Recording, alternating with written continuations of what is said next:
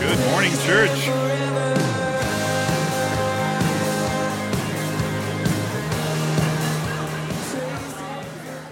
All right, church. You may be seated. Thanks for being here this morning. As both Tim and Josiah have said, if you're here for the first time, what a joy it is for us to be here with you, or that you're here with us. Anyways, for those of you that don't know me, my name is Christian Moscoso, and I am so thankful that I get to bring the word today. It's been quite a while since I've preached here. I've missed it. Some of you guys are like, this guy again? But hey, thankfully, it's the word of God. So, how about we pray and then jump into this morning's message? Heavenly Father, we thank you for your word. We thank you, Lord, that you have spoken. We thank you, Lord, that these words that we are holding are not man-made, but they have been inspired by you, Lord, for the encouragement, Lord, for the equipment, for the correcting, for the sanctification of your people. And so, Father, this morning we sit under your word. Father, we submit to it, Lord, and we pray, would you transform our hearts? Would you stir our affections, Lord, through your word? Heavenly Father, I pray that as I preach this message, Lord, that you would be glorified. Lord, I pray that if there is anything that I say that might be coming from my own understanding or misunderstanding, Lord, I pray that that would fall down and be forgotten, Lord. Make us a people of the word with discernment, Lord. People that know your word, that can smell, Lord, whenever your word is being mishandled, Lord. I pray that you would be glorified among us this morning. In the name of Jesus, I pray. Amen. Amen, amen. Clearly, as you hear me pray, you can hear the confidence behind it. Just kidding. No, I'm kidding. I do want you guys to know, we love the Word of God, and our desire behind this pulpit is always to honor the Word of God, to submit to what it is saying, and not to what we're thinking. And so, as you hear me pray that, it's an honest thing, because I do know that I am imperfect, and I know that I might miss it at times, but it is our desire, and we have put the time, we have put the effort to study what the Word is saying. Now, for those of you that don't know me, as I said, my name is Christian, and I have been a Christian for my entire life, clearly. No, but I've been a believer since I was very young. I had the privilege of being raised in a Christian home, and so I was probably 4 or 5 years old when I came to know the Lord. If I tell you the truth, I did not remember a day in my life when I didn't know Jesus, when I didn't love Jesus. Even when I was running away from him, I knew that he was the Lord and the Savior. And so I've known him my whole life, and I have a hard time pointing back to the one day of my conversion because I had the privilege of growing up in a Christian home. Now, one of the things that I've learned in my life as a believer and as a pastor is that the Christian life is an interesting ride. Part of this is because we live in what Fleming Rutledge calls the in-between, or what is more commonly known as the already not yet. You see, the author of Hebrews describes this, the already not yet, the season we're in. He describes it perfectly when he says this in chapter 10, verse 14. He says this: "For by a single offering," this is talking about Jesus, obviously, "he has perfected for all times those who are being sanctified." Now, he's saying two things. He is saying that we have been perfected. We have been made perfect. And then he says that we are being sanctified, which is a bit redundant, isn't it? Because when he says that we are being sanctified, he basically means that we are being made perfect. So another way of saying what he's saying here is that Christ has perfected us for all time, or he has perfected for all times those who are being perfected. What? What does he mean by this? By this he means that at the cross, Christ Jesus not only took our sins upon himself, but he also clothed us with his righteousness. Right. See, this is what theologians call the double imputation of the cross, where our mess, our sinfulness, our brokenness was put on Christ. But that's not where it ends. His righteousness, his perfection was put on us. We were clothed with his righteousness at the cross. So practically what that means is that before God, our standing before God the Father went from being enemies of God to now being children of God. From being the object of his wrath to being his beloved people. We went from being dead in our sins and our trespasses to being perfect in front of him. I want you to hear this morning. If you are in Christ, if you have called upon the name of Christ for salvation, when God sees you, he does not see your mess. He does not see the last time you messed up. He does not see your foolishness or your sinfulness. He sees you perfect. And he loves you.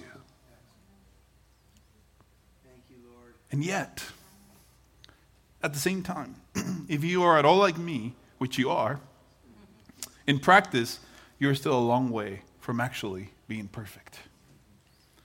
This is why we are all in a process that is called sanctification. You are still in this process, as am I. So your walk with Christ is a little wobbly. You stumble, you fall, and by the grace of God, you get up again and keep walking. That's right. As we grow into the righteousness of Christ that Christ gave us at the cross, the Christian walk is a wobbly walk with grass-stained pants and skinned knees. It's a messy process. The reason I mention this is because, as we'll see this morning, David's life illustrates this wobbly walk. David, the hero, the king, the giant slayer, the deliverer of Israel, is also an inconsistent man who, as Tim mentioned a couple of weeks ago, is just as capable of seeing God's grace and acting in amazing faith even when others don't see it, as he is capable of completely fumbling God's grace.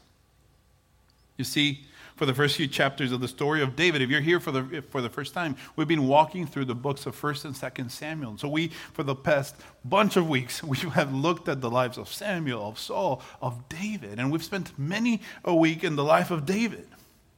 And up until this point, the author of the books of 1st and 2nd Samuel, by the inspiration of the Holy Spirit, obviously, presented David as a type of a Messiah, of a Savior. He was a deliverer. He was brave in the face of danger. But then, in this last couple of chapters, things have taken a turn. David is now being used no longer as a type of Christ, but as an illustration of us. An illustration of you and of me, the children of God. In today's passage, we'll see David's wobble, and we will see the consequences of his inconsistency. The passage this morning is also a story of contrasts, you will see. Last week, Tim talked about David being persecuted by Saul. Wow. That was a snore right there. David was being persecuted by Saul. He was tired of running away. And so he decides to take matters into his own hands. And he goes to look for safety among the Philistines, the enemy of God. Which was, as we will see soon, a pretty dumb idea that carries a lot of consequences. But today we'll also see how even when fear leads us, the children of God, to make bad decisions, God deals gently with his children. And we will see how in his mercy, he watches over us and he restrains us in our foolishness. The story, like I said, is a story of contrast. Because it's a contrast between the story of David and the story of Saul, as it has been for the past bunch of chapters. Because when faced with the prospect of another battle against the Philistines, once again, in his fear, Saul ran toward darkness. Last week we saw that he ran to the medium of Endor to find answers. He broke the law, the very law that he had imposed. And here we'll see shortly that this will eventually lead him to his death and demise. Now, in the case of those who oppose God like Saul, those who are not his children, their foolishness leads them to death. In contrast, when his children act foolishly, God restrains their folly. He watches over them, delivers them from ultimate consequences, and sanctifies them. How about we jump into the Word of God? We're going to start by reading the first 5 verses of chapter 29. And here I want you to see the foolishness of self-reliance and the fact that it carries serious consequences. Let's read. It says, "Now the Philistines had gathered all their forces at Aphek, and the Israelites were encamped by the spring that is in Jezreel. As the lords of the Philistines were passing on by hundreds and by thousands, and David and his men were passing on in their rear with Achish, the commanders of the Philistines said, 'What are these Hebrews doing here?' And Achish said to the commanders of the Philistines, 'Is this not David, the servant of Saul, king of Israel, who has been with me for days and years? And since he deserted to me, I have found no fault in him to this day.' But the commanders of the Philistines were angry with him. And the commanders of the Philistines said to him, 'Send the man back, that he may return to the place to which you have assigned him. He shall not go down with us to battle, lest in the battle he become an adversary to us. For how could this fellow reconcile himself to his Lord? Would it not be with the heads of the men here? Is not this David of whom they sing to one another in dances? Saul has struck down his thousands, and David his 10,000s. And that is the word of the Lord. As we said earlier, the last we heard of David was in chapter 27. And we heard that in a moment of weakness, he had run to the Philistines for safety, which is so ridiculous. Thank you. He runs to the enemies of God for safety. God had delivered him time and again from Saul and from all the evil plans that Saul had concocted. And you know what David does? He decided to take matters into his own hands. He thought that he could go to the enemies of God, and through his cunning and manipulation, he could find the peace that he so wanted. So he leaves the safety of the Lord, and he runs headfirst into danger, thinking that he's saving himself. I know it sounds silly when we look at it from this point of view, from our perspective, and yet, if we are honest, that is often the temptation we all face. How often, in a moment of weakness, a moment of frustration, or a moment of sheer defeat, we run to the things we know bring nothing but death. I don't know about you, but it is in those moments when I am tired, when I am sad, when I'm frustrated, or in moments of fear, in moments of unbelief, moments of desperation, that I am most tempted to run to the things of the world for safety, for pleasure, or for relief. The reality is that in these moments of extreme pressure, when things are not going well, when things don't turn out as expected, we only have 2 options. We either run to God as our refuge, or we do things our own way and run into the things of this world. David made a bad choice. He ran to the world. He ran straight to Gath, which was not only the land of Goliath, but of the people that wanted him and Israel dead. And now we will see that this bad choice had consequences. You see, David has now put himself in a terrible situation. Sure, for a while he deceived both himself and Achish, the king that had welcomed him. He thought he was nailing it, you see, for a year and a half. He was deceiving Achish because he was saying that he was raiding all these people, when in reality, he was not attacking his own people. So he deceives Achish, and he deceives himself because he thinks he finally got it. He found the peace he needed. And this, my friends, is the deceit of self-reliance. We can always deceive ourselves into thinking that we're killing it, when in reality, self-reliance will kill us. David deceived himself because he really thought he could live like a Philistine without becoming an enemy of Israel. And now he finds himself in a pickle. His friendship with the Philistines is literally leading him to becoming an enemy of the people of God. David at this point is marching with the Philistines to the battle against Israel, the chosen people of God. Church, the same is true of us.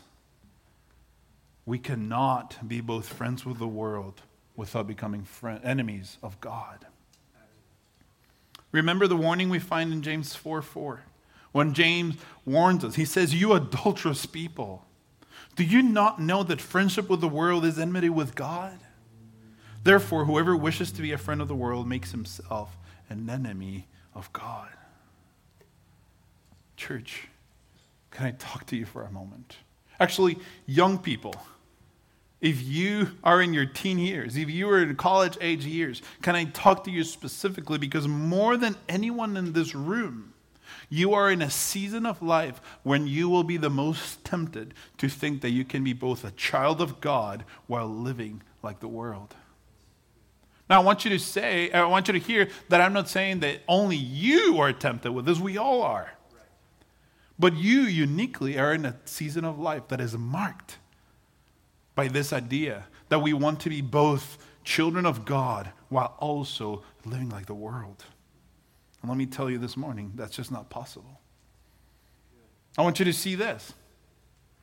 For those of you that have been, those of you that are older, those of you that have gone through it, would you raise your hand if you agree with me that it is better to learn this truth now than to wait for God to show us? Okay, young people, can you hold your hand up? Young people, would you look around us?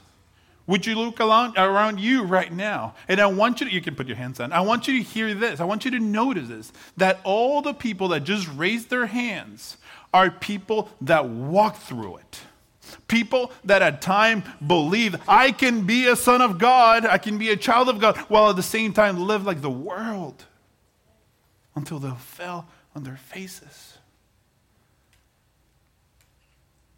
Young people, don't be foolish like we were.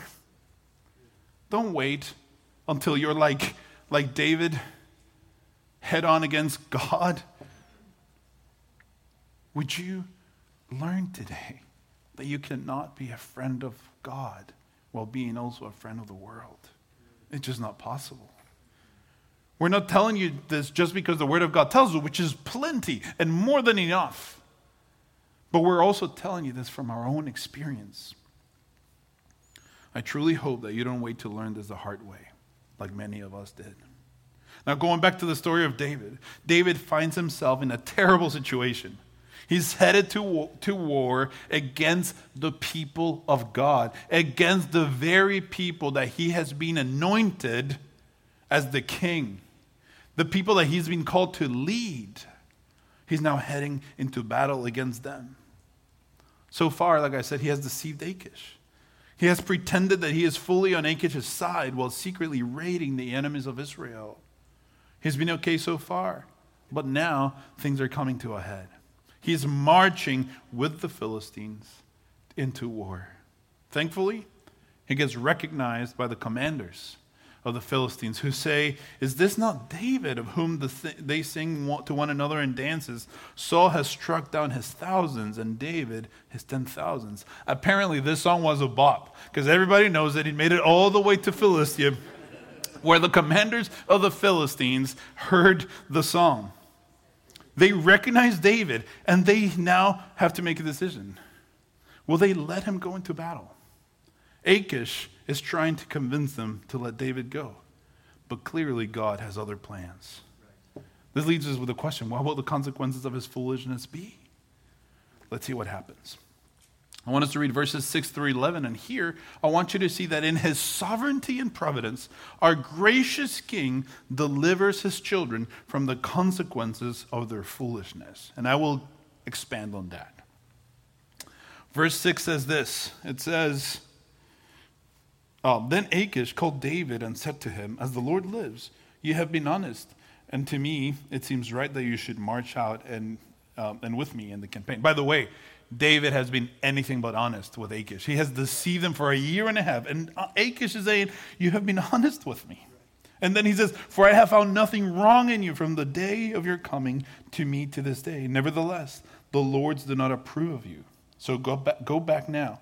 And go peaceably, that you may not displease the lords of the Philistines. And David said to Achish, but what have I done? What have you found in your servant from the day I entered your service until now, that I may not go and fight against the enemies of my lord the king? And Achish answered David and said, I know that you are as blameless in my sight as an angel of God. He was not.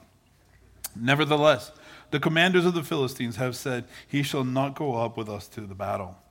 Now then, rise early in the morning with the servants of your Lord who came with you, and start early in the morning, and depart soon as you have light. So David set out with his men early in the morning to return to the land of the Philistines. But the Philistines went up to Jezreel. Now I want us to pay attention to what we just read, because a minute ago, David was on his way to fight against Israel. But God, in his sovereign kindness, doesn't allow that. God actually gives David an out.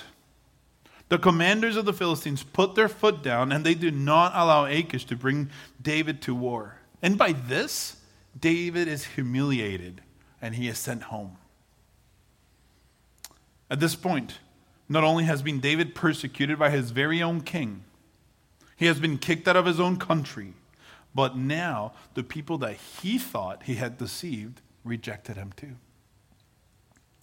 Now, what I want us to notice is that God uses this very humiliation and rejection of David as the means for his deliverance. Just as he did in chapter 25, God restrains David's foolishness. Back in chapter 25, he used Abigail, and now he uses the commanders of the Philistines. Now, during community group this past week, Lisa actually described this as God putting rail guards against our foolishness, which I think is a beautiful picture of what God does in us, as his children. He puts rail guards that we would not fall head on into what we actually want or are causing.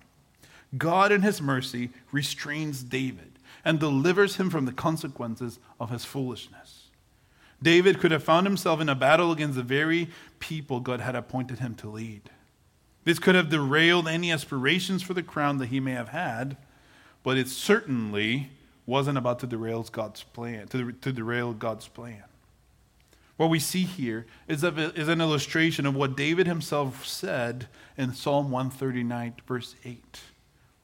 We actually looked at Psalm 139 a few weeks ago, but if you don't remember, verse 8 says this. It says, "If I ascend to heaven, you are there. If I make my bed in Sheol, you are there." In this verse, what David is doing, he's marveling at God's presence. And in this passage, David has basically done what this verse says. He has made his bed in Sheol. Now, if you don't know what Sheol is the place of death.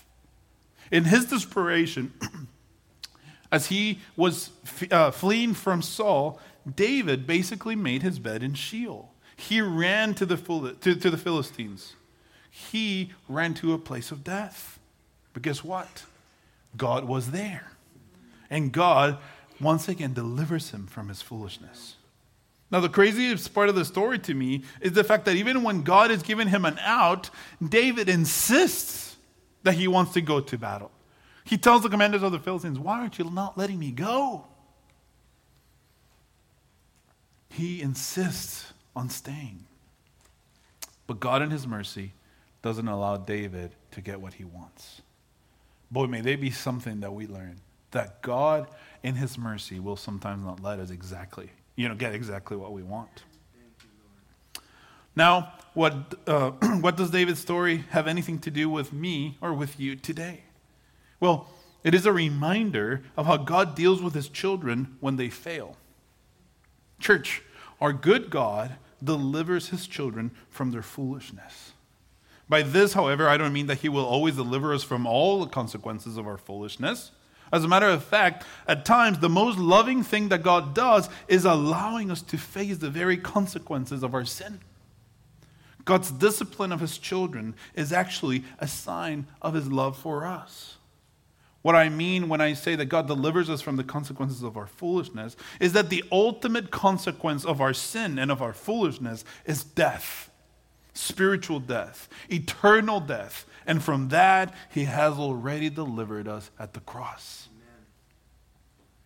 Brothers and sisters, this is great news. Right. Let me ask you this morning, do you find yourself in a moment of foolishness like David? There are some of you that maybe walked into this place this morning knowing that you are living just like David did.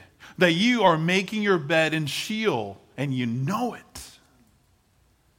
If that is you this morning, run to God. Run to him. before he breaks your teeth to bring you back to himself. Because in his love, he will. Are you astray today? Run to God. Are you distracted by the things of this world? Run to him. Are you living a double life? Run to him today. And he, if you confess your sins and you repent in your heart, he will forgive you.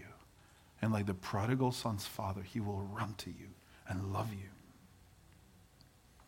Maybe don't wait for the consequences of your foolishness to remind you that though the world promises happiness and safety, it ultimately only leads you to death.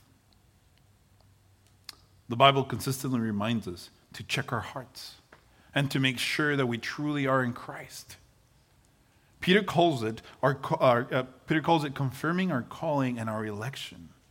And so let me ask you this morning, if you find yourself running head on to the world consistently without a thought for God, is it possible that maybe you just don't yet belong to him? If you are like Saul, who continuously runs away from God's revealed will, if you consistently find yourself running to the world, is it possible that maybe you don't yet belong to him? If that's the case for you, this is not a place of condemnation. I want you to hear this with hope. I want you to hear this with faith, that the Lord in his sovereignty may have you here this very morning, just for him to turn your eyes to him, to run to him, to confess your sins, to confess your utter inability to save yourself. Now let's keep reading and see how God has something much better for David, even if things are about to get even worse. This leads us to our third point, and we're going to read verses 1 through 6, through the first half of 6 in chapter 30. And here I want us to see that our gracious King is a refuge for his children in their time of need. Verse 1 says this: Now when David and his men came to Ziklag on the third day, the Amalekites had made a raid against the Negev and against Ziklag. They had overcome Ziklag and burned it with fire, and taken captive the women and all who were in it, both small and great. They killed no one, but carried them off and went their way. And when David and his men came to the city, they found it burnt with fire, and their wives and sons and daughters taken captive. Then David and the people who were with him raised their voices and wept until they had no more strength to weep. David's 2 wives also had been taken captive, Ahinoam of Jezreel and Abigail, the widow of Nabal of Carmel. And David was greatly distressed, for the people spoke of stoning him because all the people were bitter in soul, each for his sons and daughters. And we'll stop right here, and then we will pick it up again from the second half of this verse. I want you to see this, that another one of the things that we have to deal with when we live in this already not yet, when we live saved but still waiting for ultimate salvation, whenever we still waiting for the glory of God to be revealed and for us to be in heaven with him. And this already not yet, we will always deal with hardship. By that I mean that in this broken world, we as believers will face hardship. Sometimes this hardship is of our own making, like David's. Sometimes it is undeserved. But the reality is that hardship is an inevitable part of the Christian walk. Doesn't sell many books when you put it this way, but it's a reality. Jesus himself told us to consider, to pick up our cross and follow him, to lay down our lives. The Christian walk is one that includes suffering. In this story, after God gives David an out and delivers him from the consequences of his foolishness, David's come home to a happy home. Is that the case? No. David comes home to an ever bigger mess. While David is gone, the author tells us that the Amalekites raided Ziklag. David and his men come back not to a happy house with a warm dinner, to the embrace of children and the wife, or wives, as you're like David. But David and his men come back to a burning city. They come back to ashes. Now, can you imagine this scene? David and his men, ready to get home, ready to see their wives, ready to see their children. And as they're getting closer to the city, they're getting, you know when you're almost home and you get excited when you see like Titusville 30 miles away or whatever, like, you get excited because you're about to see your wife, you're about to see your children. And all of a sudden, the men see smoke. And so they're like, whoa, what's going on? And then they hurry up a little bit. And then they start running. And then they see ashes. They see fire. And they get home and they see that there's nothing left. That their wives and children are gone. Now, they're not getting text messages from their captors saying, hey, they're alive, we need this much money. They have no idea what's going on. This is every dad's nightmare. Every husband's nightmare. Thankfully, by the grace of God, the Amalekites hadn't killed anyone, but they had taken the families of all these men captive, most likely with the intention of selling them into slavery. As you can imagine, David and his men are distressed. Can you imagine how they're feeling? The Bible tells us that they wept until they couldn't weep any longer. Their families are gone. They have no idea what has happened to them. And yet the author tells us that, David turns to God in his time of need. Now, I want to point out, before we get into this, I want to point out something just because it often raises questions. Notice that the author tells us that both of David's wives and his children were taken. What's wrong with that picture? Both of David's wives? Now, I want you to notice here that when the Bible talks about Abigail, it often calls her Nabal's wife. In the original language here, or the ESV says Nabal's widow. The original language calls it Nabal's wife. I believe Tim already mentioned this before, but I think it's worth mentioning again. That when the Bible mentions polygamy in situations like this, it never condones it. It actually shows time and again how bad an idea it is. I believe that the fact that the Bible calls Abigail repeatedly Nabal's wife, it's meant as a rebuke to this practice that is contrary to God's will. Keller actually says that Scripture subverts this practice by showing that having multiple wives is an absolute disaster socially, culturally, spiritually, emotionally, psychologically, and relationally. There are some that say that the Old Testament condones polygamy or polyamory, but the reality is that it always shows that it is a foolish practice. Anyways, coming back to the story. I want you to think about this again. David and the situation he's in. He and his men find themselves in a terrible, terrible place. David is distressed, and his men are not only weeping and mourning, but they now are angry and they want to stone him. Can you imagine how David's feeling? Just when things can't get any worse, things get way worse for David. Now, let me ask you this morning. Can you relate to that? Have you been there?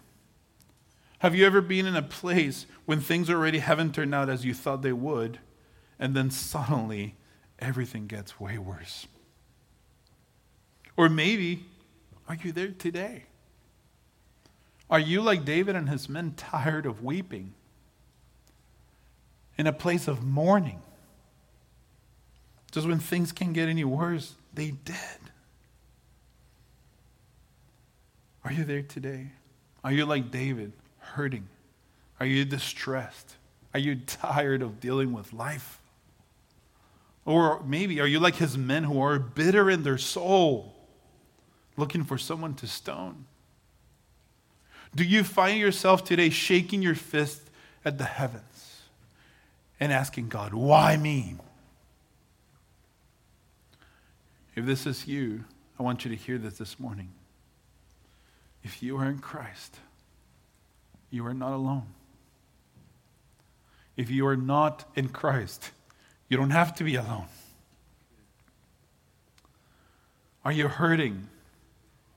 You're not alone. For those who are his children, God has made a promise that he will always be with them. Can I remind you that we serve and love a holy God?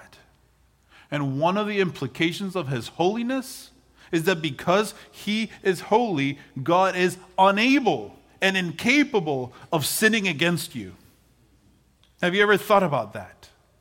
Even when you don't understand your circumstances, when you don't understand your life, when you look back at the mess behind you, have you ever thought of the fact that God never once has sinned against you?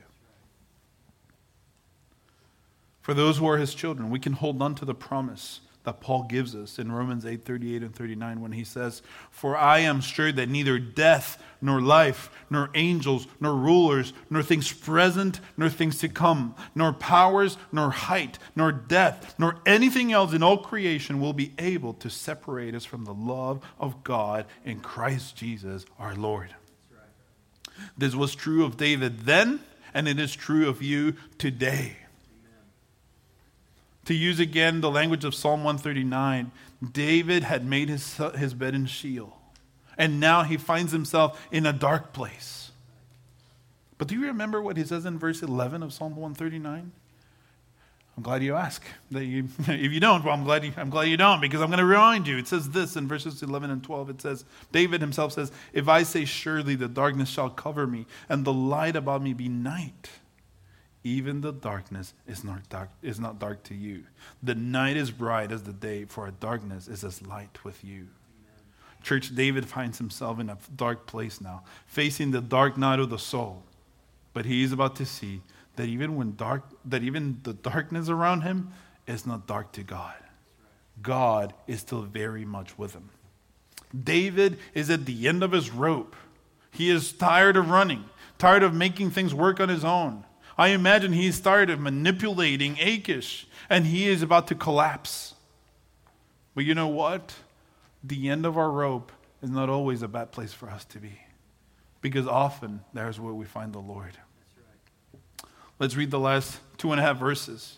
And I want you to see here that in the face of hardship, the word of God is what strengthens and guides us. The second part of verse 6 through 8, it says this. It says, "But David strengthened himself in the Lord his God. And David said to Abiathar the priest, the son of Ahimelech, 'Bring me the ephod.' So Abiathar brought the ephod to David, and David inquired of the Lord, 'Shall I pursue after this band? Shall I overtake them?' He answered him, 'Pursue, for you shall surely overtake and shall surely rescue.'" In chapter 27, in his frustration and fear, we said that David had two options. He could run to God, or he could take matters into his own hands. David is now facing the same two options. But this time, he runs to the God who is his refuge. What a beautiful sentence we find here in the second half of verse 6. The author tells us, "But David strengthened himself in the Lord his God." You see, sometimes being at the end of our rope is the best place for us to be. David strengthening himself in the Lord. Wow, what a beautiful thing. But what does that mean? I think Paul may help us illumine this passage with what he said in 2 Corinthians 12, verses 8 and 9, where he says, "But he said to me, 'My grace is sufficient to you, for my power is made perfect in weakness. Therefore I will boast all the more gladly of my weakness, so that the power of Christ may rest upon me. For the sake of Christ, then I am content with weakness, insults, hardships, persecutions, and calamities. For when I am weak, then I am strong." Church, it was in his weakness, when he was at the end of his rope, that David turned back to God to be strengthened by him. Only when we realize that we are utterly unable to save ourselves and we turn to God, only then will we truly appreciate the beauty that is found in our weakness. What strengthened David was not a ritual. What strengthened him was not a magical incantation. What strengthened David was God himself and the promises that he knew he had in him. When David turned to God for refuge, in his weakness, he found strength, a strength that was not his own. This is what Paul calls the power of Christ resting upon him. In practice, David strengthened himself by turning his eyes toward God and meditating on who God is. He then asked Abiathar, the priest for the ephod, to inquire of the Lord. This sounds a little weird for us in our setting. We don't know what that is. But an ephod, as you may know, was a type of apron that was worn by the priest. But in the ephod, there were two oval-shaped rocks that they were called the Urim and Thummim. And these two rocks actually worked as sacred lots that were cast to discern the Lord's will. Now, we don't do that anymore because we have something way better. We have the Word of God. You see, when the Bible says that David was strengthened in the Lord, it doesn't mean that David just pumped himself up. He had to meditate on what was true. By meditating on these truths, to use the words of Jonathan Edwards, his affections were stirred. He was strengthened. He was moved. But for that to happen, for our affections to be stirred, we have to be stirred by the truth, not just wishful thinking. Right. Edwards says this, he says, holy affections are not heated without light, but evermore arise from information of the understanding, some spiritual instruction that the mind receives, some light or actual knowledge. In other words, the heat of our affections, our delight in God and our love for Him come from the light of God's truth. God's word affects us. It shapes us and it moves us. And it is only the truth of who God is that can strengthen us in our weakness. Brother and sister, where are you today? Are you aware of your limits? It was only when David realized he was utterly unable to save himself that he found strength in God. Are you buying into the light of this world that you can be the captain of your own destiny? Thinking like David, that your own strength and cunning is enough. Let me tell you something this morning. You don't have to. Right. It's exhausting and it's impossible. Let me ask you this morning, have you been relying on yourself? Or are you resting in the power of Christ? Do you realize that it is only in embracing your weakness that God's power is made perfect in our lives? Right. Let me ask you now, are you hurting today? Do you feel like David when things kept getting worse and worse? Do you feel like you're drowning in pain? Are you drowning in loneliness? I want you to do this and hear this clearly. I want you to notice what I am not saying this morning. Though in this case, things will turn out for good for David, as we'll see next week, the promise is not that when you seek God, your hardship will cease. Right. That is not a promise that the Bible has. The Bible does not tell you that when you turn to the Lord, your problems will stop. That's not it. But what the Bible does promise us is that when we do seek the Lord, He will be our refuge. That He is always there with us when we see Him and when we don't. When we perceive His presence or when we don't. The promise is that even when you're facing the dark night of the soul, God is with you and He will strengthen you. What do you say this morning? Together we confess our utter inability to save ourselves. How about we confess together that we need a Savior? And that God in His kindness has already provided a deliverance for us, His children. Yes. This morning, we will do this. And we will do it by partaking in the Lord's Supper. Just like David, when David strengthened himself in the Lord. What we're about to do is not just a ritual. And I want you to be aware of that. This is not a ritual.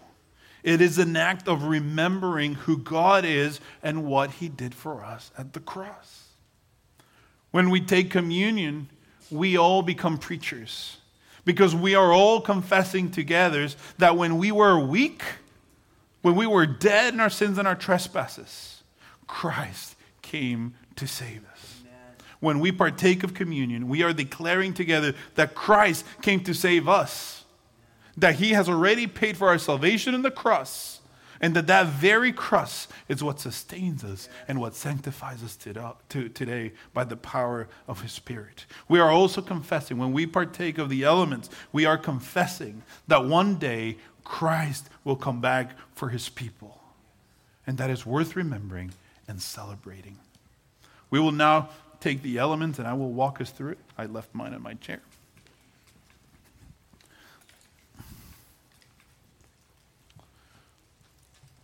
The Bible tells us not to take this lightly. What we're about to do is not a ritual, like I said, but an act of remembering that which is true. The Bible tells us in 1 Corinthians 11 that when the Lord Jesus, after he had given thanks, he took the bread and he broke it. And he said, "Do this in remembrance of me." And as you take the bread this morning, I want you to think about Christ, about that his body was broken for you, for your deliverance, for your salvation, and that in that act, God showed his love for you. I do want to warn you, just because I did it before, if you are not yet a believer, I would ask you to abstain from participating. But as you hold on to this bread, if you are a child of God, I want you to remember the body of Christ that was broken for your sake. Let us take the bread.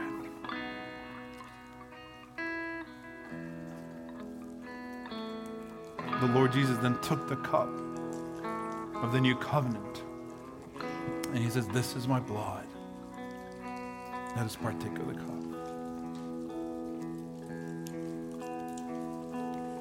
The Bible tells us that whenever we eat this body and drink of this blood, we are proclaiming that the Lord is coming back again. What do you say in response to that? We now stand up and we sing about the hope that we have in Christ alone.